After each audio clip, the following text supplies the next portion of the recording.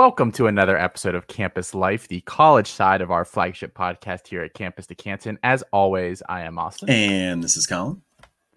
Week 3 of 4 of spring games is finally in the books here. This was probably, in terms of sheer quantity, the biggest week. So we have a lot to get to tonight. A couple of big names in the portal, a couple of big-time spring performances, some position battles, some disappointments maybe. We'll hit all those tonight. What do you think, Colin? Let's do it. Did you watch any of the games this weekend, like live or? I did. I watched the entire Penn State one live. Of course. Yes. Of course. Mm-hmm. I turned that one off as soon as they said it wasn't an actual game. And I don't know why, like how they decided they were going to structure that practice, but it was very jarring. It was random, inside the 10-yard line possessions that they rotated 2 different units through real quick. And then they just started kicking field goals. I was like, what? They did. Yeah, they did. They broke it down as 8 segments. They did offense versus defense. Then they did second team offense versus defense on 2 drives. And the first one, they just happened to start inside the 10 in the red zone. But and then after that, they did 2 special teams plays. Yeah, I was this is crap. Why would I ever watch this? Why would you not put that at the end? So I didn't watch that one. I intended to, and I have it recorded. I recorded like 9 of them. I'll never go back and watch it. I don't think there's any real takeaways from that game anyway. There's a couple. We'll get there. We have them as quick hitters. We're not even going to devote full segments to Penn State. Well, we're going to talk about it at some other point in time on this network. So never in a bajillion years. Not even if there's fire. Couple of housekeeping items, guys, real quick. It is freshman draft season. If you have not gone ahead and checked out the freshman guide, go ahead and do that. For anybody that fits into one of the following categories, you get the guide for free. And if you have not received it yet via email, please let us know. We can go ahead and resend that to you. If you had a yearly membership that was grandfathered in on our old year-long membership price tier, you get it. If you are a scholarship member year-long, you get it. And then if you are an NIL year-long member, you get it as well.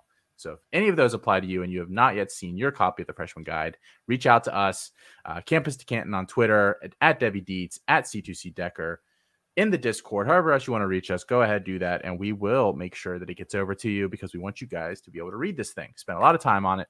For those that doesn't apply to any of you, but you're interested in it, $20 get you the guide. So go ahead and take care of that on the site, campuscan.com. 200 pages. It's well worth it. I think it's like 204, actually. Yeah. Yes, it is 204. I was rounding, but yeah. Shouldn't round, Colin. I mean, exact numbers. 200 pages, $20. You're paying like 20 cents a page. Yeah.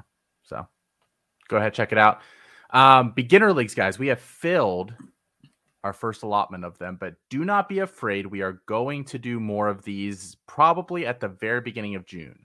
I need a break from flagging people down and getting email addresses and getting drafts kicked off. So we are taking a break. We filled up 3. We're going to probably do 2 or 3 more once June rolls around. So if you did not get in this round, don't worry, we will probably have another spot for you. And then lastly, guys, Sharp Sports, SHARPE, on YouTube. Go check him out. Does a ton of really cool recruiting videos, dives into 2023, 2024, 2025 classes. He has partnered with us, so go ahead, check out everything he has over on YouTube. Really, really good stuff, and certainly really good supplemental stuff, since we, at the moment, are not doing a ton of diving into the 2025 class on YouTube. So go check out Marcus Sharp and everything that he has going on over at Sharp Sports on YouTube. And if you aren't a subscriber at the site and you want to check him out, he might have a little something for you. Little promo code action, Colin. Maybe possibly. Maybe some money off. I don't know. Quite possibly. I don't know. Yeah. So go ahead and do all that, guys. We're part of the Fantasy Points Media Group. For anybody that does not know, ton of other great podcasts over there, guys. We've got so many now that we don't even list them all, but go ahead, check them all out. They're all in one place at Fantasy Points Live on Twitter. They do a weekly Friday drop that recaps the week in the media group. All of the episodes from everybody are on there, and they range from injury information to dynasty to redraft to they've got a golf show on there now. So if you play like golf DFS and all that kind of stuff, so go ahead, check all those out, guys. Again, the Fantasy Points Media Group at Fantasy Points Live on Twitter. Into the news segment, Colin, 2 names we're going to talk about here, and then we're going to acknowledge just another name or two, but that don't really require any sort of analysis. The biggest name, I think, though, is Corey Kiner, former LSU running back, entered the portal and almost immediately found his way home to Cincinnati. Was a Ohio Mr. Football, I believe, while he was in high school. Very prolific there, right in Cincinnati's backyard. They regretted not getting him when he came out last year, and finally, they finally bring him back home. Kiner last year did see some time with LSU. I mean, I don't know if this was necessarily a playtime issue per se. 79 carries, 324 yards, 2 touchdowns, caught a couple passes as well.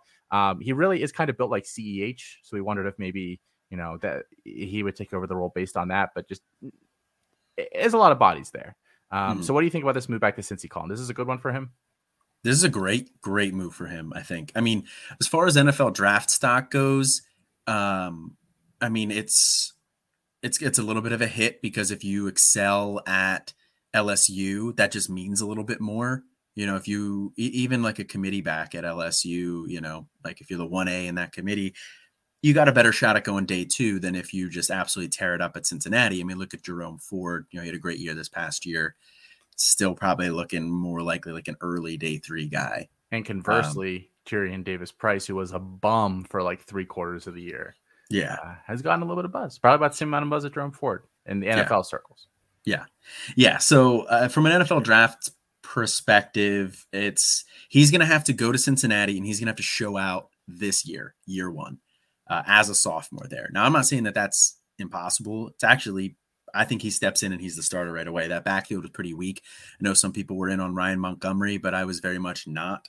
I didn't really think he was anything special. I figured since he was going to hit the portal at some point, and I think they got a good one. He showed well as a freshman. He's not a guy that I loved coming into LSU. You said, he's kind of like a CEH type. I didn't think he was quite the pass catcher CEH was, but, and they didn't use him that way. And I don't think Cincy will use him too much as a pass catcher, but strictly between the tackles, I think he's a good one. Well, they don't really use the running back position too heavily as a receiver. Ford was a bit of an enigma there with that. Had 21 catches last year. Yes. Still not. I mean, he still was like the 9th leading receiver or something on the team in terms of receptions. Or it wasn't quite that low, but it was pretty darn low. So yeah, he'll go back there. I mean, they don't bring back a ton of other guys, like you said. I mean, McClellan, Montgomery. I don't know that either of them is a great runner by any stretch. There's certainly nice depth pieces at a school like Cincy. You do wonder if it is even more run heavy this year than it kind of has been the past couple of years with Desmond Ridder leaving. It looks like we talked about this last week. Evan Prater probably has that job now. He came out with the ones and played pretty well in their spring game. Obviously, lots of practice time left there, but maybe this is a more run heavy offense, so maybe he gets some touches regardless. I'm skeptical that he's a full-time starter this year. I don't know. Coming in so late, since he generally hasn't brought guys in like that and kind of just plugged and played. They've really kind of relied on development, but they also really wanted him last year. And with the starter leaving and no clear heir apparent there, maybe that helps him. I don't know. I like the move for him. I think I'm slightly lower than everybody else who just assumes that this is plug Corey Kiner in and give me my 1,300 yards rushing and 15 touchdowns overall.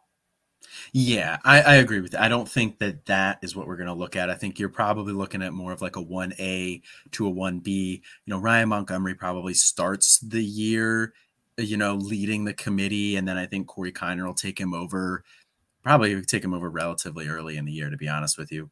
But I think you're probably more looking at 800 yards and, 7 touchdowns. I think that's probably more like where you're looking at for him. And then, a handful of catches. But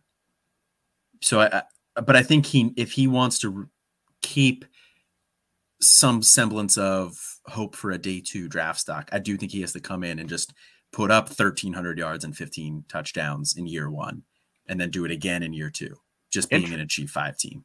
Interestingly, their schedule next year falls a little easier than it did this year. And I think that was why we kind of liked them and you especially as dark horse playoff candidates, because, they got Notre Dame. They got some of these other big games. They have Arkansas this year on their schedule. That's their opener. And they get Indiana out of schedule as well, but out of conference as well. But then they don't play Houston at all in the regular season this year. They avoid Houston. They do get SMU. But it's a new coaching staff. It's a new coaching staff. So, I mean, it's a relatively easy schedule outside of that. I mean, Navy, Temple, Tulane, East Carolina, UCF, USF, Tulsa can give teams fits, Miami of Ohio, and Kennesaw State. So it's not I mean, that there are a lot of opportunities there for them to be up and running the ball is kind of what I'm getting at, as opposed to maybe some more high scoring, air it out type affairs. I know you mentioned Tulsa. They lost their defensive coordinator. He went to TCU. So, and I know the defense was the strength of their team. So I could see Tulsa taking a step back this year too. So I'm not overly concerned about that. I mean, it seems like, Arkansas, the big one to circle, see how that game turns out. And then maybe SMU, again, depending on how Rhett Lashley has that team looking. Yeah, and I think there's still a lot of uncertainty there with SMU and how everything's going to look there. So yeah, it's Corey Kiner to Cincy. The other bigger, more intriguing name that's in the portal, and obviously there's just hordes of people entering the portal here. The deadline to enter is May 1st, I believe, if you want to play this year. And with all the spring games ending, like I think there's teams are kind of figuring out what their depth chart looks like. But the other big name that entered here is Jalen Robinson. Wide receiver from UCF. He got injured last year. Didn't really play a ton, but originally Oklahoma a couple years ago, transferred over to UCF, followed Heupel over there to kind of get that offense going. And in 2020, 55 catches, 979 yards, 6 touchdowns. Kind of the deep threat there. Pretty explosive guy. Looking for a new home. Tennessee seems like maybe an obvious answer, obviously, with his former head coach there. I've heard some other places tossed about a little bit. Where do you think is a good spot for Robinson here, Colin? I mean, I think Tennessee is probably the most likely spot given that connection to Heupel. And their wide receiver room it has some guys. I mean, so they have Tillman, we expect him to be the one. And then after that, they have some guys who have flashed at times, like Jalen Hyatt, some guys like that. But it's not like a settled room. They have some intriguing freshmen for sure, but are they going to be ready to contribute right away? Guys like Caleb Webb. Chaz Nimrod apparently has been drawing a little bit of buzz over there. So, and then we're stashing Chaz Nimrod everywhere. Oh, sorry. And then Squirrel White, is that what they call him? Yeah, Marquarius. Yeah, Marquarius. Yeah. So they have a couple guys there that are intriguing, but it's not a veteran-heavy room. So they could probably use a presence like Jalen Robinson. So I think that's probably where like the odds-on betting favorite would be for him to go. But I don't really have a strong feeling for where he would go other than that, to be honest with you. Yeah, I don't either. It'll definitely be interesting to see where he ends up. I mean, this will be his third team. He does add something like a deep threat, and like you said, for as much as we like Tennessee has been looking for another guy. They tried to bring in Brew McCoy. They tried to bring in Isaiah Nayor. So he's a little bit of a different player than those guys, but they're obviously looking for somebody else. It's a lot of inexperience on that squad. So could he be that? I don't know. It's a spot that makes sense to me. I think a spot where he would look pretty solid. Production standpoint, just some other spots that need wide receiver talent really badly, but I'm not sure, there's no smoke here, anything like that. Miami needs a wide receiver really, really bad. If their spring game was any indication, we'll talk about USC here in a few minutes. If their spring game was any indication, they might need a couple extra bodies. It's funny because I feel like Oklahoma could probably use depth, but I'm really doubting he goes back there. So just the typical names off the top of my head that sound like they might need a guy, and maybe he could fill some sort of a role, one of those places. Who knows? Yeah. Yeah. I mean, like you said, Miami definitely needs a spot. It wouldn't be a far move for him from UCF to Coral Gables there. So, yeah, that would be an intriguing one. Yeah, stay in state there. A couple other names that have entered the portal, guys, and just to keep an eye on. Carlos Del Rio Wilson, backup at Florida, former 4-star kid, has entered. No indication as to where he will end up yet. If he goes somewhere super deep, maybe we're interested in that. Maybe we're not. All right, guys. As promised, spring roundup going to be a large piece of this show. Let's start with Texas. Might as well. Everything's bigger in Texas, including the quarterback battle. We've had a lot of fun amongst ourselves. Many of the personalities here at Campus to Canton discussing the Ewers card battle. I don't think it's quite over yet, at least the discussion, but I do think the battle itself is over. Who do you think won this round? Who drew first blood here, Colin?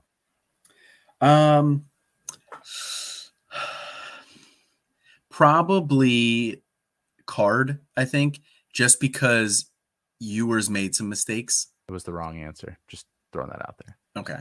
Well, because Ewers made some mistakes and Ewers didn't come out and blow everybody away. I mean, he had that really, really nice bomb to Nayor.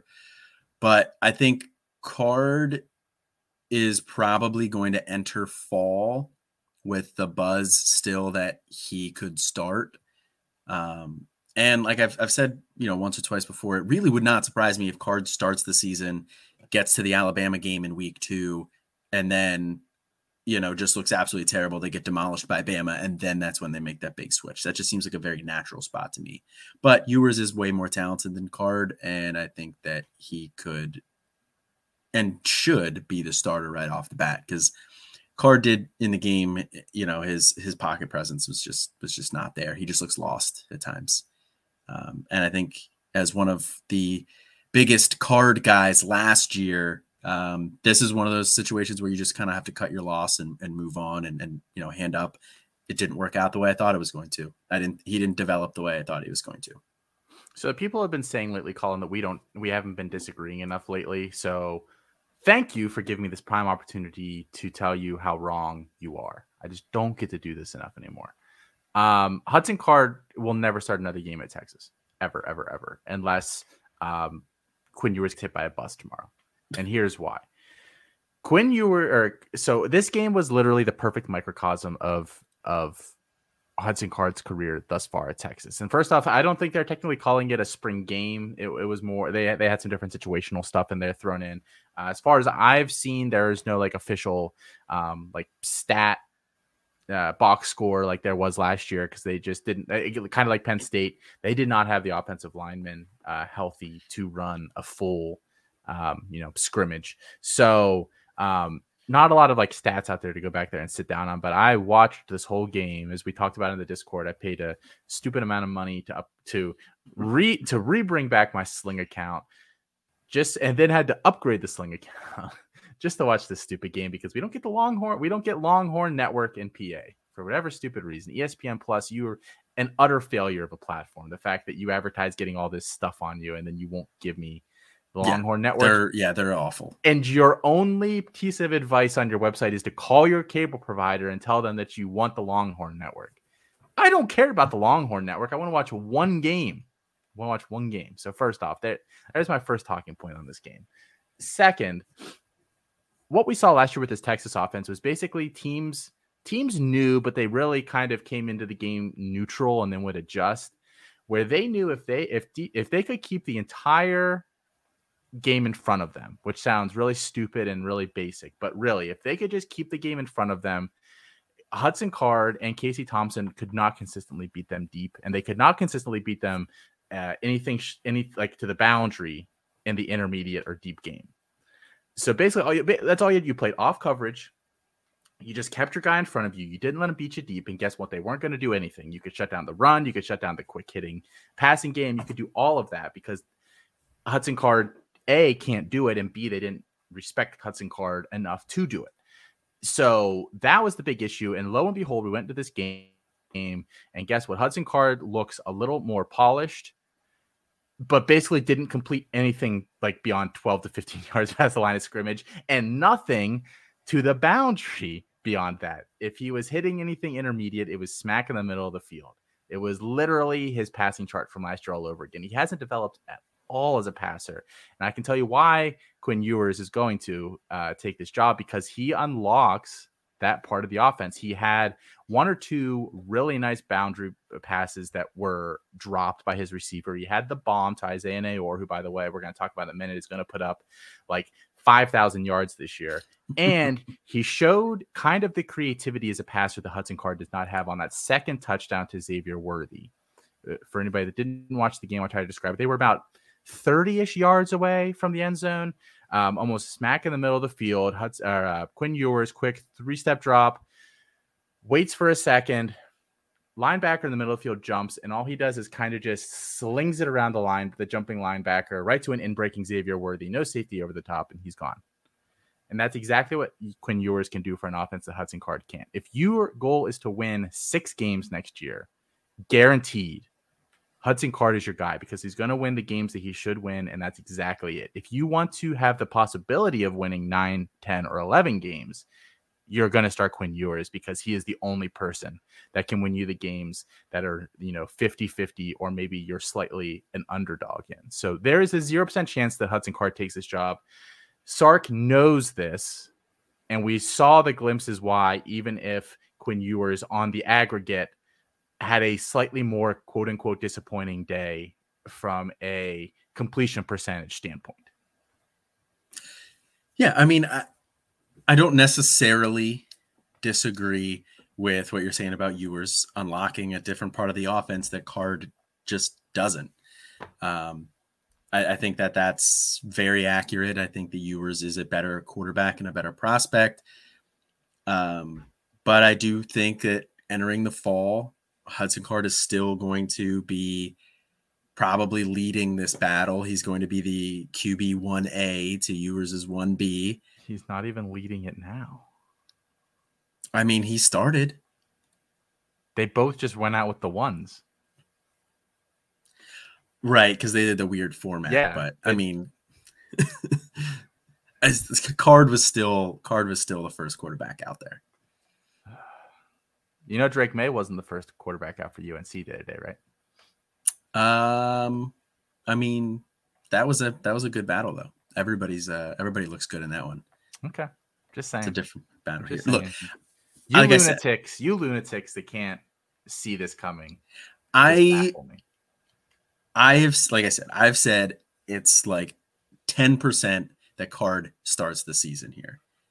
I'm not saying 0 though. And if Card does start the season, I think they would give him until the Bama game where he's going to get demolished. Do you think why I especially think under that logic that he doesn't touch that first game? Because they want to have a shot in the Bama game? If your second game is Bama, you're going to want to get the guy that's actually has the 1% chance to compete with Alabama in the game so that he can, get some more live reps in a game. So 2 schools of thought. There is the logic, the actual logic as to why you would start. Alabama has the best pass rushing duo in the country this coming year. Will Anderson and Dallas Turner. Will Anderson's probably going to be the number 1 pick in the draft. Texas has O-line issues. They might get Quinn Ewers murdered. They might. I'm just saying. They might, but I don't think that's going to be a consideration as to why you sit him there. Especially because Hudson Card got sacked a bunch more times than Quinn Ewers this weekend, including a really bad intentional grounding penalty in a spring game. And not even a spring game, just throwing it out. I don't disagree with that. I'm just saying Will Anderson might murder Ewers. He very well might. Or Dallas Turner. They're already licking their chops. Licking their chops. Beyond the quarterback serve up battle, Card as a juicy little steak there. So you just want that's horrible. That's horrible. Running back battle, Bijan didn't play. Jonathan Brooks looked good. Blue had a couple nice runs. Roshan Johnson had a nice run. It's a very deep running back room. I don't know what else we really want to say about that. I don't know. Kylan Robinson had some nice catches too, didn't he? Yeah, I don't know what we really want to glean from this game. It's the Bijan show. So take that for what it's worth. Wide receiver, though, as I said earlier, Isaiah Nayor caught the first touchdown pass from Quinn Ewers on the day, an absolute bomb, 60 yards in the air, and Quinn made it look like he wasn't really trying. And he was targeted more on the day from Ewers than Worthy was. Worthy also had a drop at one point. I'm not saying Nayor is a better player, and I'm saying he's going to outscore Xavier Worthy this year. But as someone who was hesitant to buy into Nayor with all the other guys they have there, I think I've come around to the point where I just think it might be a 1A, 1B scenario from a fantasy perspective this year. Yeah, I don't disagree with that at all. I mean, he brings a different skill set to the room than Worthy does. I mean, we know what Worthy is at this point. He's going to take the top off of the defense there. He's very talented. He had a really nice freshman year. A lot of people are hyping him up. People just, kind of caught on to Nayor a little bit more as he went to, originally thought he was going to go to Tennessee and then went to Texas. So, they may not necessarily pay that much attention to what he did at Wyoming, but he was very productive at Wyoming, in what was a pretty bad passing offense. He played well, and he had a 50% weighted dominator rating on the year. And he's a big time, big wide receiver. He's 6'3", 210. So he's got the size there too. I think that he could turn into an NFL prospect here at this year. So yeah, I'm on the Nayor train. They passed for like 2,100 yards last year at Wyoming, and he had like 900 of them. Like, yeah, just a stupid amount. And he had 12 touchdowns, and I believe their quarterbacks together threw 15. Yeah. So yeah, he was the passing offense at Wyoming last year. I will say 20 yards per reception too. And this is not to take a shot at anybody who may or may not be affiliated with Campus to Canton. But I think what we saw in this game is that even if Troy O'Meara comes back 100% ready to rock and roll, he has lost his spot probably permanently to Isaiah Nayor, at least for this year. Yeah. I would tend to lean that direction as well. Yeah. So that's all the important stuff from Texas. Longhorn Network sucks. USC. This game, I watched about 2/3 of it. I'll tell you why I kind of lost interest in it after a while here. Not because Caleb Williams was really, really good in the day. We'll start off with him. I had a really nice day, was the unquestioned starter, led them on touchdown drives, first couple drives, I believe on both of them were capped with a touchdown pass to Mario Williams, who we'll talk about here in a second. I don't know. What do we have to note on Caleb Williams? He was good. Is there a bigger discussion to be had here besides Caleb Williams was good on the day? Shocker. No, I mean, Caleb Williams looked good last spring in Lincoln Riley's offense as a true freshman. Well, he wasn't even really a true freshman at that point. I mean, he should have been a high school senior at that point. So yeah, he looked good last spring. Not surprised at all that he looks good this spring in the same performance, or in the same offense. So, I mean, I do think the spring is a situation that is a setting that benefits Caleb Williams too. He doesn't get to show off his improvisational skills quite as much, but he's just the type of passer that would excel in one of those types of settings. So I'm not surprised at all. Yeah, I'm not surprised either. So we talked a little bit about this, I believe, on Twitter with Nate Marquise, one of our CFF guys, and then in our Slack that we just kind of have behind the scenes as well. Nate has Caleb Williams as his quarterback 1 overall, I believe, right now for CFF purposes. And the reason why became very apparent on these first 2 drives, USC's defense is dog water, just disgustingly bad. They might be one of the worst defenses in all of the P5 next year. It's just embarrassing at every single level.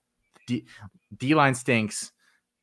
The linebackers are terrible. The corners can't cover worth crap. blown coverages all over the place. I mean, this defense is just terrible. I'm sure they're probably going to get 1 or 2 transfers in. I believe they already have received a transfer or 2, but it's not going to be enough to fix this defense. I mean, so they're going to be in shootouts every game. I joke they legit might have to score like 50 to 60 points every single game to have a chance to win. It was truly just instant separation at the line. The first play of the game, they had Travis Dye out there at running back. And spring games, like, no one really runs for that much because no one's trying to like kill anybody. And he just gashed him right up the middle, like a 20-yard gain. I was like, okay, this is going to be bad. It's just atrocious. It's a terrible, terrible team defense. Yeah, Miller Moss looked good. They made Miller Moss. People literally after this game had to take that Miller Moss might be the best backup quarterback in the country. And I'm not going to disparage Miller Moss. I don't think he's terrible or anything, but he's definitely not the best backup quarterback in the country. So that should tell you everything you need to know about that defensive performance right there. Yeah. Yeah. I mean, it's definitely made me think of, talking to Nate there definitely made me think like, okay, this defense is really, really bad. He might be QB1 for CFF. I don't think that's an outlandish take. I have a team with him and CJ Stroud on it. How much do you think those guys are going to be good for together each week next year? Man, that's the type of team that can carry you. Just those two quarterbacks. Those are my quarterbacks in the program. Whew. They let me do that. They let me do that. I have Caleb Williams and Jackson Dart in one that I was rebuilding last year. So I'm pretty excited about that one. But it's no Caleb Williams and CJ Stroud. A fun duo. And I believe my backups are like Brennan Armstrong and somebody else. I mean, it's a great quarterback room. It's not a great room though. The USC wide receiver group. A lot of names that we recognize, but the coaching staff has been very consistent all offseason, and basically every report I've read coming out of there that it's basically Mario Williams, wide receiver 1 this year, and then it's just a bunch of guys. Now, granted, Gary Bryant Jr. has been out, and I believe CJ Williams didn't play in this game, and he's been around this spring, but it's, the Taj Washingtons, the Brendan Rices, the Kyle Fords, all these guys that we thought like, well, maybe somebody has to step up. Kyron Ware Hudson got some time in this one, Michael Jackson, I believe as well. But the staff doesn't seem to be high on them at all. Williams was the focal point. What are we expecting here? Is it just going to be like Mario Williams gets like 1,500 yards because no one else steps up, and then like a bunch of other guys get like 300, 400? What are you feeling here, Colin? Yeah, I mean, I think Mario Williams is going to be the wide receiver 1 in this room. I do still like Gary Bryant Jr. I'm not ready to write him off or anything like that, but I do think that they might need somebody else there. I still have some hope for Michael Jackson III. He had a nice catch there from Caleb Williams in the game. So, maybe he earns a little bit of work there, but the rest of the room, just not particularly inspiring. CJ Williams, like you said, not playing. So maybe he brings something, but he's still a freshman. I think, he'll probably be a limited contributor year 1 anyway. Would not surprise me if they go out and get somebody at wide receiver in the portal here, even though they brought in Terrell Bynum, I believe, from Washington. They brought in Brendan Rice, Jerry Rice's kid. And I don't know if it's going to be enough. They might want somebody else. Yeah, it's a very uninspiring room. I do still like Gary Bryant. I have dropped him a little bit in my rankings this offseason. Williams has gone up a couple spots. And then that's like it. Like I do like CJ Williams, but I think we need to. I think there are some expectations that he can come in and make a name for himself in this muddled group. And I do think that's a possibility, but I think we also need to prepare ourselves for the possibility that because there are so many bodies to sift through that it just doesn't really happen this year. I don't know if he'll be a 0 unless he gets injured, a year 1 0, but I don't know that I feel good about him taking that spot. Yeah, they have a bunch of guys who are just like, they're okay. Like Kyle Ford looked good in this one, but like he can't stay healthy. Had a touchdown, right, from Miller Moss, I believe. Yeah. So it was, they have some bodies there.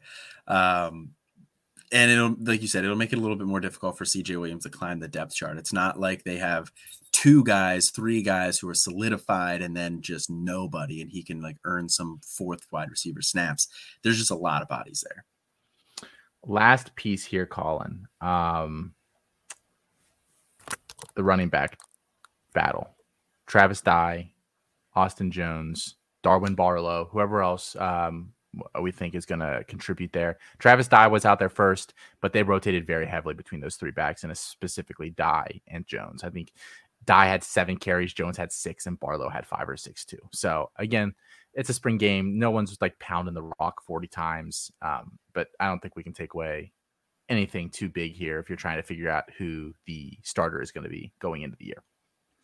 I think the thing to take away here is, do we even want the starter, air quote starter? Because I do think it's going to be Dye, Jones, and I think Barlow is going to have a role. You know, he's a guy that, you know, some of the USC beat writers and stuff were pegging as a guy who could have a bigger role than expected. And I think, you know, he's had the type of spring that, you know, everybody's saying that they think this is going to be like a 3-headed backfield. And I think Ridley Brown I think this, there anywhere? He's going to get a handful of touches this year. I don't think it's going to be a lot, but I do think he gets, you know, 30 to 50 touches on the season. Yeah, he'll get some. He'll probably get more. You know, they'll probably just try to scheme him out in space. Then I don't think they would run him in between the tackles when you have Dye, Jones, and Barlow all ahead of him. I will say, if Lincoln Riley's, you know, last year or two are any indication, he does lose his patience quickly for a back if they can't kind of do some of the dirty work. So that'll be interesting to watch Brown and see if he can, in fact, do that or not. There's not a lot of evidence to this point that he can. Let's move over to LSU, down to Baton Rouge. Another big quarterback battle here, Colin. We'll kick off with that one first. Jaden Daniels brought in out of the transfer portal. We thought, because it happened kind of later here in the spring, that was going to be the guy that was Brian Kelly going out and get the guy he wanted. Miles Brennan returned for his, I believe, 6th year on campus. Definitely the veteran of the group. And then you have 5-star Walker Howard there, who won't see the field at all this year, barring injury. That's just how that's going to operate. And that's not an indictment on him. That's just, he's not going to touch the field this year. But it was Garrett Nussmeier that actually ended up kind of catching the eye of anyone who really watched this game. He probably looked like the more polished guy here. Daniels was not very good. He's kind of still learning the playbook, and if you want to give him that excuse, that's fine. Brennan looked meh. Nussmeier probably had the best throw on the day for sure, and maybe the second and third best as well. He looked pretty solid. I don't know if he actually takes the job, but if we're being honest, like if that staff wants to sit down and be honest with how the day actually went, he had the best day. Yeah, I think he had the best day, but I do think that, you know, they're going to give Daniels a little bit longer of a leash there, especially because they brought in the OC from Cincy, and Jaden Daniels just kind of fits a little bit better of what they like in a quarterback than Brennan, Brennan's not a statue, but he's not mobile. He's not Jaden Daniels. Nussmeier kind of along the same lines there. So I think Jaden Daniels just kind of fits a little bit better what they want to do offensively. So I do think he's still going to be the guy who ends up winning the job ultimately. But Nussmeier looked good enough that I think after this spring, you know, that's a air quote crowded room with Daniels, Brennan. He would be the QB3. He has a 5-star QB behind him. I could see him going somewhere else and trying to earn a job. You know, TCU is a school that Sonny Dykes is talking about, you know, he thinks Max Duggan and Chandler Morris are both good and they don't need to get anybody out of the portal, but actions will speak louder than words if once somebody hits the portal there. But Nussmeier, I believe, is from Texas too. So I think this offense is probably going to struggle a little bit this year. They don't necessarily have a guy at running back. Emery has reportedly looked the best here during the spring, but surprise, surprise, he's banged up again a little bit. Armani Goodwin got the bulk of the hype after the game this past weekend.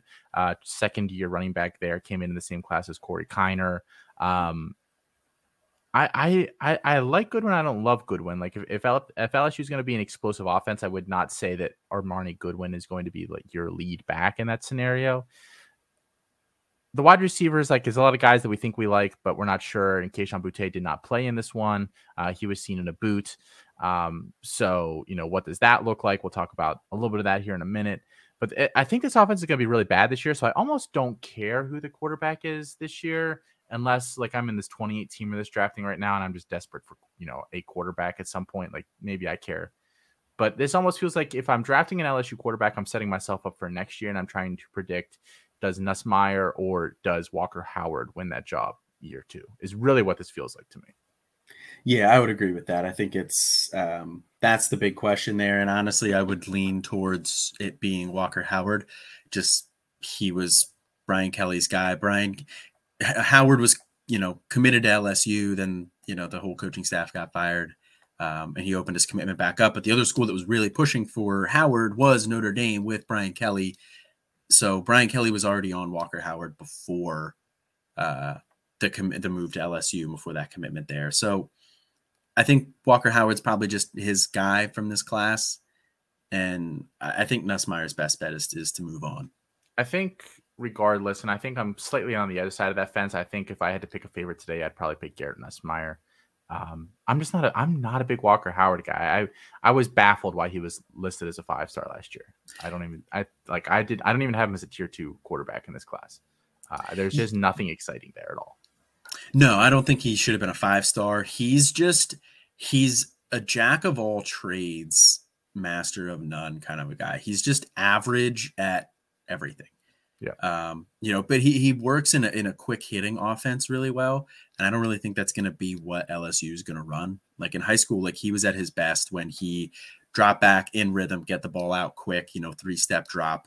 And I don't really think that's what's in LSU is going to run. So while he is kind of Brian Kelly's guy, I don't necessarily think he's a great fit for this team. So it wouldn't really surprise me that much if Nussmeier does win that job. And if that's your best trait coming out of high school, you probably shouldn't be a 5-star quarterback. So yes. Just to toss that out there. We talked about Armani Goodwin a little bit. Are we buying him as a guy in this backfield, especially with Emory there? With they've got a couple other guys there too. Kane. I mean, it's like, yeah, Noah Kane. Yeah, I forgot about him. Yeah, I'm not buying him yet, but I mean, Kane. It's so weird with COVID. I'm not exactly sure. I think Kane is out of eligibility, or if he has 1 year left. I think he has 1 year. John Emery's kind of in that same boat. So Armani Goodwin might be the guy after those guys. But at the same time, they could just easily bring in somebody else because Louisiana churns out pretty solid running backs, year in and year out.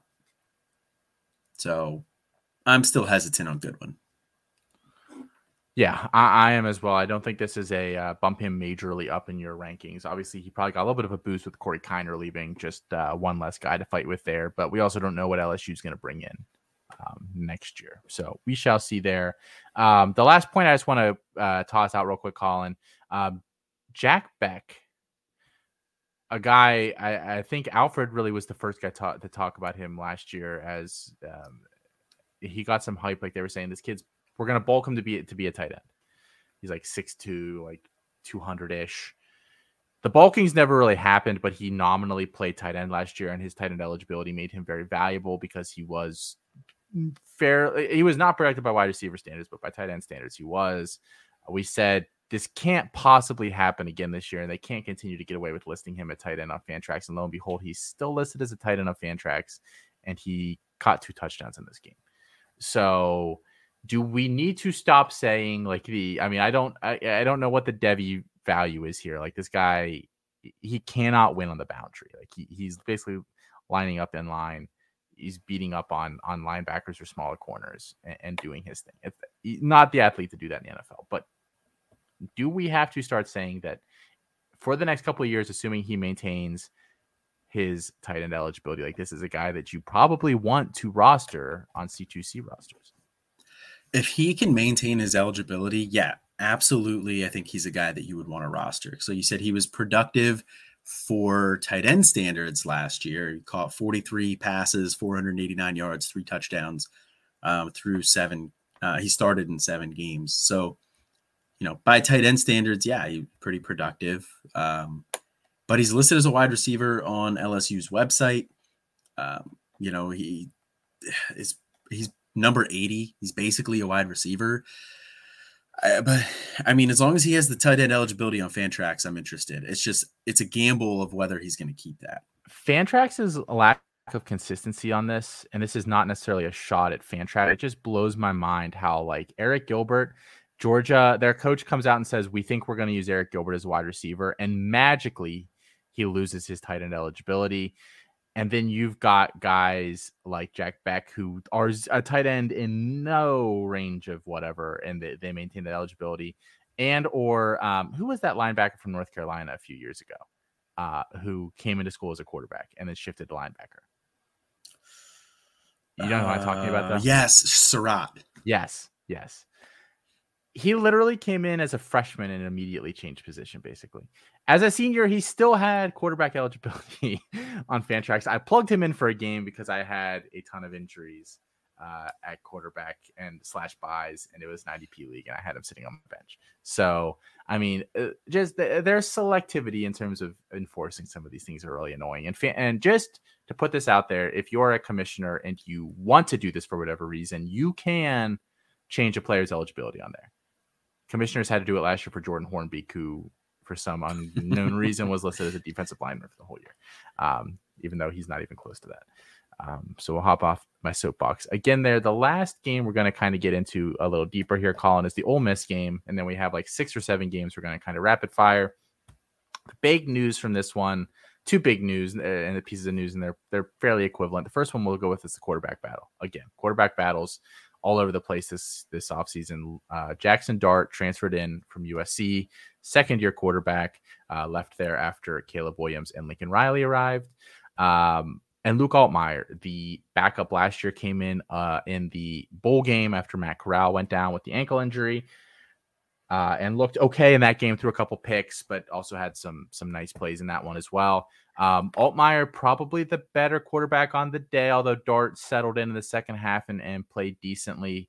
We still thinking this is probably Jackson Dart's job. Let's not overreact to this. Yeah, that's kind of where I'm at. I mean, if you just box score scout it, yes, Jackson Dart, 11 for 30, 166 yards, 2 touchdowns, 2 picks.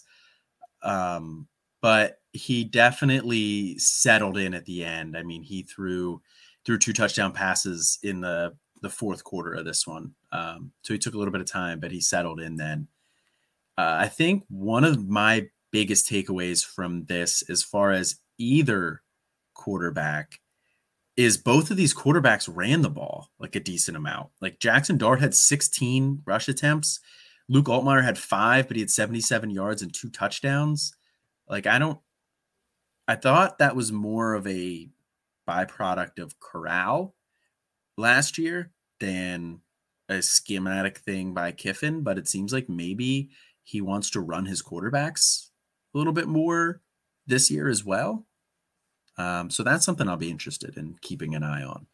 They ran Corral a lot last year, though, and that's what got him into trouble because Corral got banged up in the stretch run of the season and didn't quite have the same juice he had early on in the year.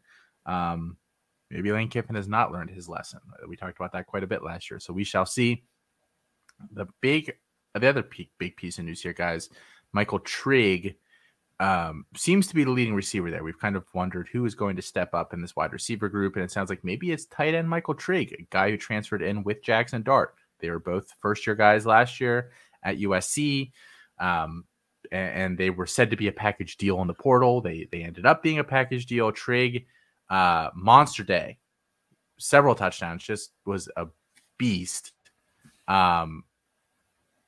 I mean, sky's the limit. He's still a little thin, but like for college, at least he's going to be really, really, really, really good. And he's a great athlete.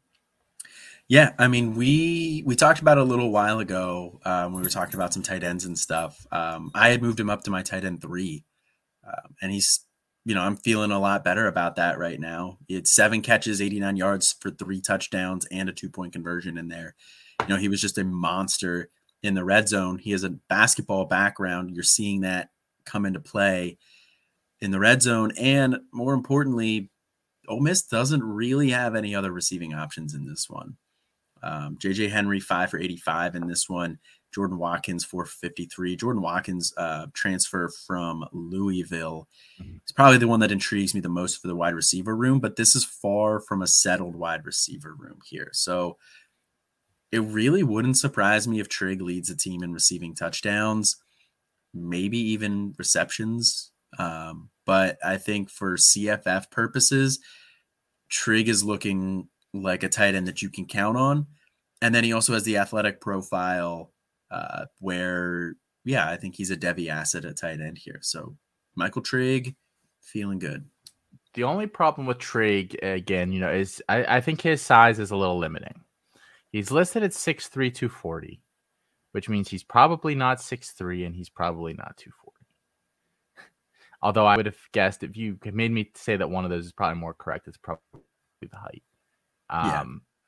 But like, he's not a big guy. Like, are we looking at another Evan Ingram who has value? And obviously Ingram has been fine in the NFL. He just never ended up being the the crazy mismatch guy that we thought maybe he could develop into. So should we worry about that at all with Trigg when we have been worrying about it with Brock Bowers, who's basically like 5 to 7 pounds lighter than he is? Like, it's not a big difference.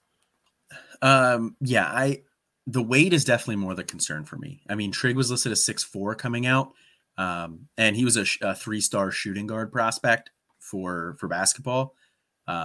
So, he's still a guard. So 6'4" for a guard is a little bit small. So probably 6'3" is the height there. So I believe that one. The weight is definitely the concern. What can he bulk up to and still keep that athleticism? But he has some time, so I am not overly concerned about it right now. If we are going into next year and we're talking about him still being concerned about his weight and, he's still listed at 240 and it's like maybe a questionable 240, then maybe I'm a little bit worried about it. But I'm willing to give him another year. There'll be something to watch for sure, and just keep your eye on it. And see how it develops over the next couple of years. Quick hitters here, Colin. We'll start off with Utah. Really just one note from this game. Did we get permission from CFF Nate on this one? This is one of his guys. Well, you didn't have to say anything and no one would have known. Oh. Well, that's awkward. I'm not editing this out. I just wanted to give him credit. 4-star running back Jalen Glover looked pretty good on the day. They still have a couple of guys there in the backfield, and I don't think it's necessarily a foregone conclusion that he takes that job after Tavion Thomas leaves. He's 5'7", but he's a very stout 5'7". He's like 210-ish. He's Maurice Jones-Drew-esque in that regard. He's a little bowling ball. But yeah, looked solid. True freshman there. After Thomas leaves, it's Mekhi Bernard, which, by the way, that was the other thing I learned from this game. So it is not Micah Bernard. It is Mekhi Bernard. Would have never guessed. From the horse's mouth. They had talked to him on the sideline during the game. So it'll be Bernard and it'll be Glover, but I think Glover has as good a chance as anybody, and that staff has generally played the best player regardless of their class, their experience, their whatever else. The best guy gets on the field at running back, and I think he very well could be the best guy. Yeah, I would agree with that. Ricky Parks is still there. I thought he was transferring. I didn't think he was in the portal yet. I thought that was just the rumor. Wow. But if he's still there, he's a guy who's intriguing. If he is transferring, somebody else to keep an eye on. But if he is still there, I think that throws a minor wrench into things. But yes, Jalen Glover. I think Glover's straight up better than him. We shall see. And also, if Cam Rising goes down, that offense is screwed.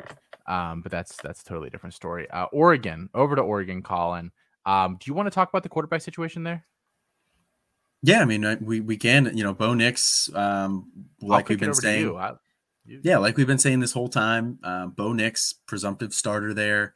He comes in with familiarity in Kenny Dillingham's system. Bo Nix put up his best year in college in Dillingham's system in his freshman year. So Not necessarily surprised that he's running with the ones there.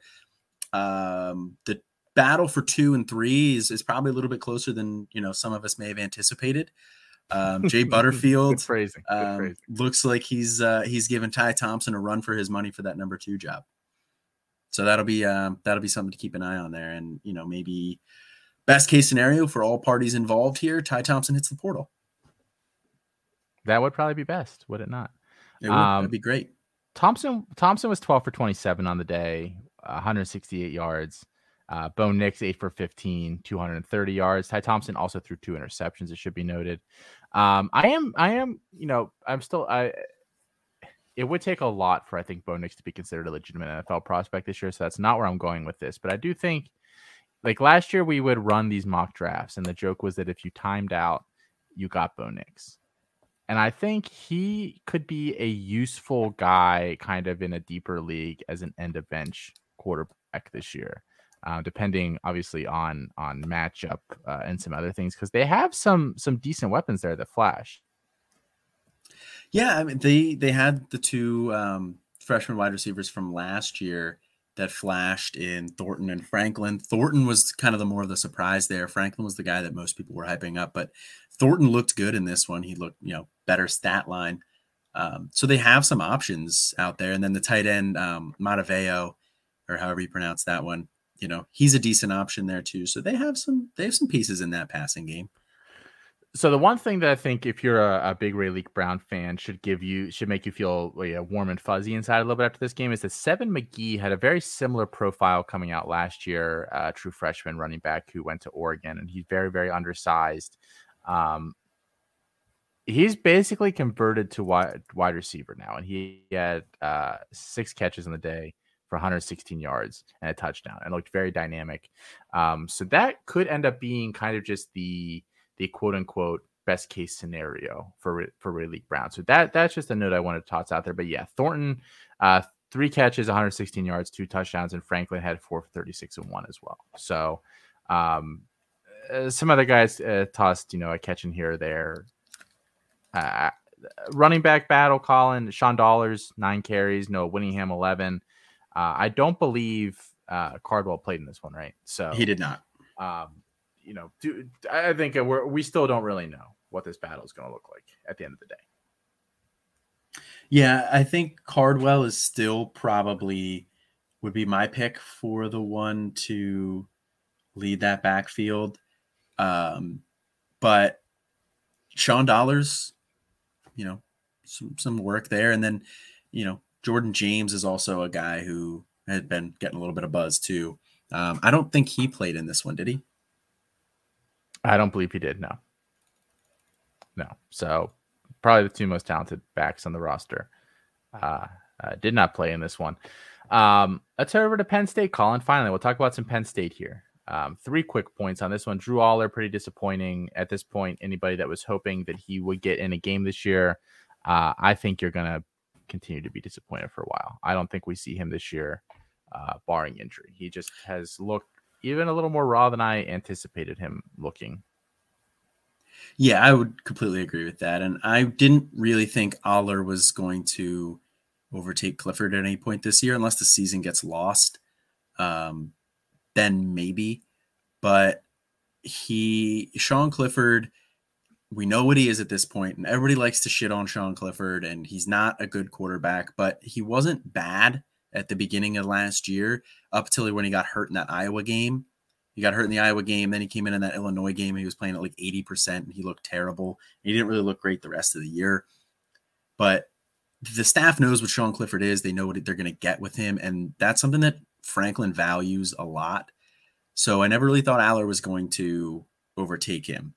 Now, the big battle was going to be for 2 between Aller and Christian Veilleux. And I think Christian Veilleux has that one. He has a firm hold on that one at this point. But Drew Aller just looks like a freshman out there. He's holding the ball too long. He's throwing the ball behind players. He had 2 picks in this one. One of them was his fault. One of them was just a bad miss. He just did not see the defender. And then the other one bounced off Amari Evans' hands. It should have been caught, and it was not on him. But overall, he did not look particularly good. And I think that battle now is between him and Prabula for the number 3. Yeah. Yeah. So not a great day there for him. Kayvon Lee, just real quick, I think we've been pretty harsh critics of his, and I don't think he's very good. Is he going to get an annoying amount of touches this year? Yeah, that's going to be an annoying backfield this year. I mean, Kayvon Lee is the veteran in the room, and like I said, Franklin values veterans. Now the staff and Franklin have all really been hyping up both freshmen in Singleton and Katron Allen. And Katron Allen actually had more carries than Singleton in this one. Singleton got some work in the pass game, which was nice to see. But I think it's going to be a 3-headed monster, honestly. Kayvon Lee, I could see being the one who gets phased out because he's just not effective and just has not been. But to start the season, I do think Lee's probably going to end up getting more touches, and it's just going to be an annoying situation for anybody who wants to see Singleton unleashed. Yeah, he's just like, if you need 4 yards, he gets you 4 yards. If you need 9 yards, he gets you 4 yards. Just 4 is generous. Incredible. And then you put a note in here about Mitchell Tinsley, but I thought Keandre Lambert-Smith looked just as good as he did. Am I imagining things here? No, I think they both looked good. But the reason I put the note about Tinsley in there is he got some praise after the game from the staff, and he is a little bit further ahead of where I was expecting him to be. I thought he would be kind of fighting for the first team there in the spring because Penn State actually has a fairly deep wide receiver room. That's probably one of they don't have a guy. I mean, Parker Washington's probably the closest thing that they have to a guy, and he didn't play in this one. But Mitchell Tinsley and Keandre Lambert-Smith both look like they're going to be able to be productive from a football standpoint. I don't know if either of them are going to be anybody that you want from a fantasy perspective, but they had a couple other guys who looked good all spring and kept getting hype, but Tinsley just continuously was running with the ones every single play. Well, not every single play, but like he was running with the ones predominantly. So I think that's worth noting that he's already on the one with the ones there. Caden Saunders had a touchdown in one of the situational drills, and Amari Evans apparently looked really good too. So Amari Evans looked good, but he had some rough drops. You can tell he's still working out the receiver game. Yeah. So just the last couple of notes there from freshmen. Over to Oklahoma State. I guess we should mention Ollie Gordon left this game on his first carry, arm in a sling. Coaching staff said if it had been a real game, he would have been fine, which seems like a really far away from him sitting on the sideline in a sling, but what the hell do I know? The bigger news there, I think, is just the receivers. Talon Chetron and Jaden Bray both look really, really, really good. Chetron also left this game with injury in a boot, but they said he'll be fine. It's not supposed to be anything long-term. I don't know. I mean, is Oklahoma State going to be an explosive offense? The bowl game, they were explosive there. Yeah, the bowl game, they looked really explosive. I think this is going to be probably a more explosive offense than it was last year. You know, we were kind of looking for who's going to step up at wide receiver, and Tay Martin sort of did, but I don't think we're going to have that question there this year. I think Bray, I feel good with Bray and Chetron. I lean towards Chetron over Bray long-term just because I think he's more talented, but I think they're both good. Yeah, I think Chetron has more upside as well. But Bray is certainly a good player in his own right. I'm not sure there's legitimate NFL upside there. Like day 3, I think, is where Bray ends up going, even as like one of his biggest fans last year. Notre Dame. There's nothing to really talk about here. As Drew Pine looked like crap. Tyler Buchner injured his foot or ankle or whatever, falling down some stairs apparently like the day before the game. So he didn't play. I think the more interesting note in this one is just the running back battle. It's really funny because I think there's a lot of talented backs, but there might not be a single startable running back on this roster. I think they're all just going to cannibalize each other's touches. I was really high on Logan Diggs coming out of last year. I thought Chris Tyree had a role as a receiving back. Jadarian Price had over 100 yards receiving, I believe, in this one, the true freshman, who's been getting some buzz at camp. Audric Estime is there. Like he can be a goal line guy if they need him. I don't know if he's anything beyond that. It's just like 4 guys. I think they're all going to have a role. I don't know if any of them has such a role that I want to start them week in, week out. So I think spending a premium pick if I'm in a startup or trading like significant capital for any of them, I have a hard time doing that at this stage. Yeah, I would agree with that. I mean, I think that it's just going to be frustrating with all of them there. Price has looked good enough that I think he's going to earn a role there. Tyree's going to have a role. Diggs going to have a role. Estime is going to have a role. It's just going to be frustrating. So I wasn't really buying any of them. Diggs was the closest one that I would be buying, but I think I'm kind of moving off of that as well. Yeah, that's really the only note from there. I mean, it was basically unwatchable. Beyond that, Texas Tech, all the quarterbacks looked like crap. So yay, if you're hoping that situation would be nailed down this spring, you were sorely mistaken, my friend. I've heard people that I really trust and really like and really appreciate their analysis basically give a reasons to why any of these guys should actually be the starter guy next year. So I don't think anybody really knows. I still feel like it's going to be Shough, but I don't think it's going to be the same slam dunk that Bailey Zappi was last year in this offense, which, if anybody doesn't know, Zach Kittley, the coach there at Texas Tech, now was the offensive coordinator at Western Kentucky last year with Bailey Zappi and all those guys. So same offense, possibly different result. Yeah, same offense, same scheme, but I don't think any of these guys are going to run it as effectively as Zappi did. I do think Shough's going to get that job as well. But Behren Morton's actually the guy that I like for that scheme the best. And he did probably out of the group look the best overall. I don't think any of them looked that great, but I think Behren Morton probably looked the best there. I don't think he's going to end up winning this one this year. But he's still a guy that I'm keeping an eye on. And then Miles Price looked really good. Had a big game. I think we've collectively at C2C been on that train this offseason. I don't think that's stopping anytime soon. He's going to be their number 1 wide receiver. A Jarrett Stearns-esque season is not outside the realm of possibility, although, again, slightly tougher conference and the quarterback play possibly subpar. So, pump the brakes a little bit, but that's the kind of season I'm kind of expecting out of him as a focal point in this offense at receiver.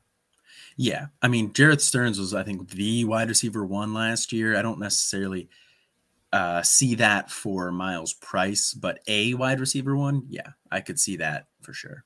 Yeah, and I've been snapping him up if I can anywhere this offseason. Last one, guys, and I think this one is really fun. Colorado State. It's basically Nevada, just, one state over. Norvell goes over there, brings basically the whole cast with him. They're all hanging out at Colorado State. We really liked Clay Millen last year to be the Carson Strong doppelganger when he finally got the job. He was a true freshman last year. Now in his second year, looked really good in this game. So Clay Millen stock way up. If you can go get him, if he's available in your league, I would go do that sooner rather than later. And then the receivers there, Colin. Dante Wright stock probably down this spring. Melquan Stovall stock up. Yeah, Melquan Stovall's kind of surprising a little bit here. We all kind of liked Dante Wright. He looked good when Colorado State was the old Colorado State. And he's still around. So we had some hope for him. Torrey Horton came over with that whole staff as well and that whole team. But Melquan Stovall did as well. And Melquan Stovall has been getting a steady drumbeat all spring for being the guy. And we have somebody in our Discord who is a Colorado State fan. They were at this game, and they said it wouldn't surprise them if Melquan Stovall was the leader in the receptions. So, and I kind of agree with that. If I remember correctly, and I'll talk to him. I think he's actually a Colorado fan, but he lives closer to CSU. If I remember correctly. I have to double check on that one now, and I'm sure he'll let us know one way or the other. Yes, but he lives out there. Yes, he goes to the games occasionally. Yeah, I mean, I was just one last thing to note here. I was just impressed with how many boots on the ground that were from the C2C community. Guys in our Discord, we had somebody at the Miami of Ohio game, somebody at this one, all over the place. We're everywhere. We're everywhere. Watch out. Once this ball gets rolling, yes, you're not going to slow it down. I am very big on Stovall as well. I'm buying him everywhere. I think I just took him in a supplemental draft. I hope I did. If I didn't, someone's going to take him here this next pick. But I think I just did. So I think there's a lot worse bets you can make later in supplemental drafts. I believe I took him in like the 8th or 9th round of a 16-teamer. So to give you an idea of where he went. Freshman profiles, Colin. Let's do it. 2 more tonight. Christopher Columbus is making an appearance. Hello, Mr. Columbus. Oh, yeah. You and your Christopher Columbus of every player that you've ever talked about before.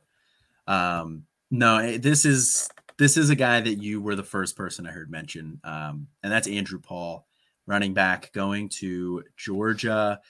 He's a 3-star and the number 42 running back in the class this year. He was flying pretty far under the radar.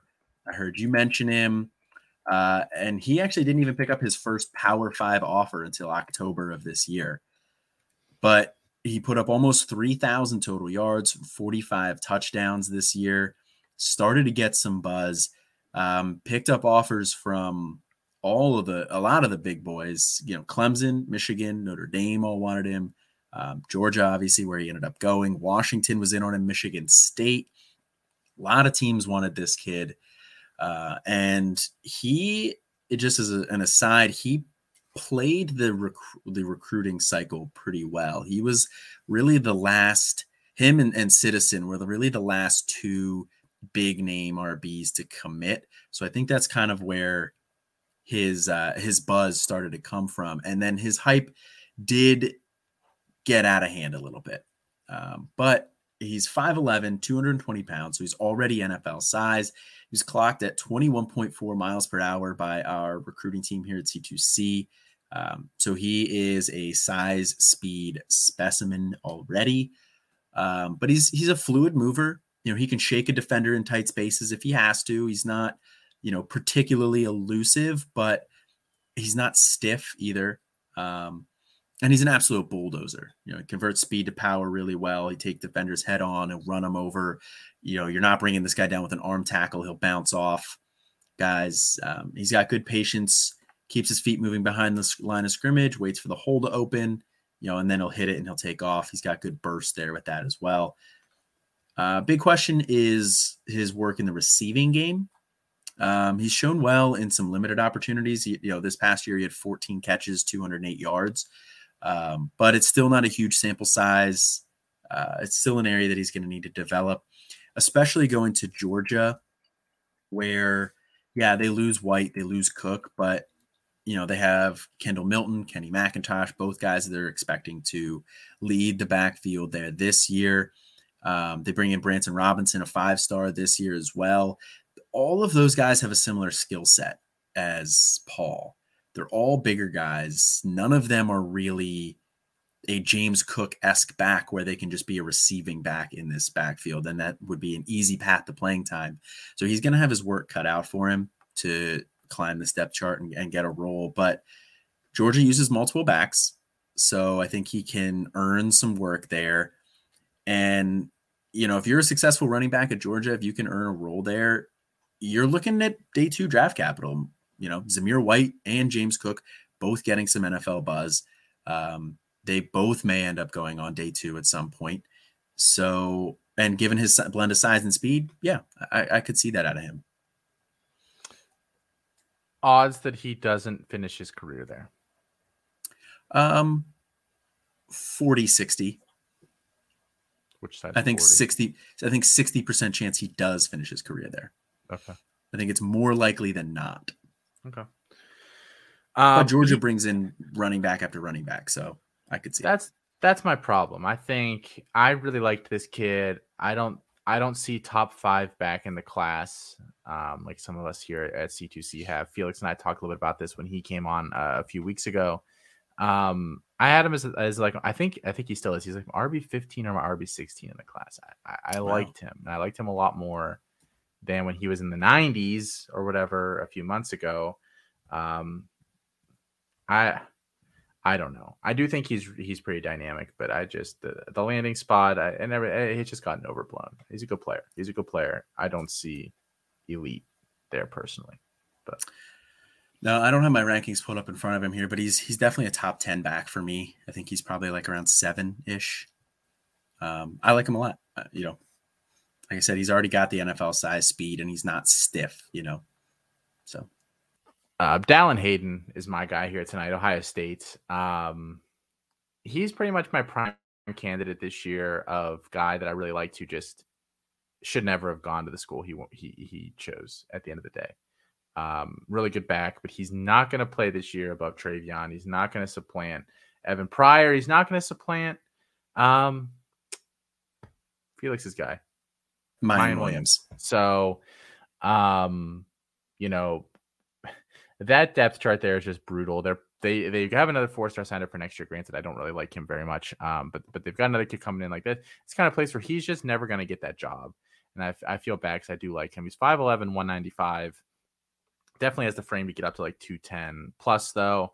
Out of Memphis, Tennessee. This kid was super, super productive in high school, guys. As a junior, 9 games, 232 carries, over 2,000 yards, 24 touchdowns. As a senior, 13 games, just under 2,000 yards, 30 touchdowns. So 54 touchdowns and basically 4,000 yards between his last 2 seasons. He's a very, very, very productive kid in high school and obviously now off to Ohio State. I think as an athlete, he's good. He's not great. He's not elite. He'll never be an elite athlete, but he's a good athlete. He's got a really nice first step, which I think helps him out a lot. I think he's got a very strong base. He runs through arm tackles very easily. Contact balance is fine. He's a very, very smooth athlete. He's more smooth than Sutton, which, again, I kind of like at running back. It's one of the positions where just smooth is better, in my opinion. He's kind of a jack of all trades, master of none. So I think that's really what's going to get him into trouble. I like the long speed. I don't think we measured him at particularly fast, but he's not slow. I think he's got some nice subtle footwork to him. Like he just kind of understands how to play running back, even though he was never blessed with like anything special about him. I think he does have some special teams value as well. Probably not at Ohio State though. If he had gone to, I don't know, like if he had gone to Louisville or something, he would probably possess that kind of upside. But there's just always going to be a bigger, better athlete at Ohio State. So I don't think he ever even gets that job. So like I'm just down on him. Like as a runner, I think he was like my RB10 in the class. I really, really liked him, but I've been fading him really hard in the drafts that I've been doing. I'm going to need to revisit where I have him ranked because I just can't rationalize taking him anywhere where I think the path to meaningful playing time there is very difficult. And while the portal does give more opportunities for that nowadays, I just don't like betting on like, well, he'll never play, but he'll transfer and that's fine. Like that's just a really hard guess to make. Not everybody is Corey Kiner who gets to go home into a situation that's perfect and probably step in and get some sort of a rule right away. Like that might not be in the cards for him. He might have to go somewhere like really crappy to do that. And can he check his ego enough to do that? I don't know. I don't know the kid. So I just can't rationalize taking him anywhere and fading him really hard. And it's a really big bummer. If he had gone somewhere else, I'd feel a lot better about Dallin Hayden. Yeah, I completely agree with all of that there. As a pure runner, I think I had him. He was right around 15 for me. But going to Ohio State, I don't think he's ever going to see the field there. Ohio State's also the type of school that's just going to recruit over him too. So it's not like, oh, well, he can wait until after Travion goes and then he can blow up and have one big year there. I just don't ever see him being there at Ohio State long term. Yeah. So he has to transfer. I'm with you. I don't like to bet on players transferring, even though it is a lot easier. I think one place that might be intriguing is if he does end up transferring and he does have to go maybe a little bit lower than what people are hoping for initially, it could be like a Memphis. Like that's a situation where he goes back home. Memphis produces good running backs. I don't know. That could work. I would be intrigued by that. Yeah. So I think that's going to be our show for tonight here, guys. Check out the Campus to Canton feed for all of our shows here at Campus to Canton. Chasing the Natty, our CFF show on Mondays. Tuesdays, Campus Life, this show, if you're listening to it. Wednesdays, Debbie Debate. Thursdays, the Hero RB show with Noah Hills. And then Friday, again, You're Stuck With Us, Canton Bound, and the Future Freshman podcast as well. Dwight's, not this week, though. No more Future Freshmen again? No, Canton Bound this week. Yeah, yes. Sorry. I was getting to that. I was like, wow, that's news to me. Dwight's campaign here toward the draft is finally over, the daily draft report. If you want to hear in-depth 10 to 15-minute episodes on any prospect basically in this draft that's worth a damn, go check out one of those. It runs the gamut, offense, defense. It knows no bounds. So go check out any of those episodes, different guest each week or each episode. Really, really, really good stuff. We are not doing Canton Bound this week, guys, because of the draft, which takes place on Thursday. We'll be doing some instant reaction stuff in the Discord and things like that. So if you're in there and you want to kind of hear our reactions to different things, go ahead and hang out in there. We'll be back next week with Campus Life. Until then, Colin, I'm Austin. And this is Colin. Have a good weekend, guys.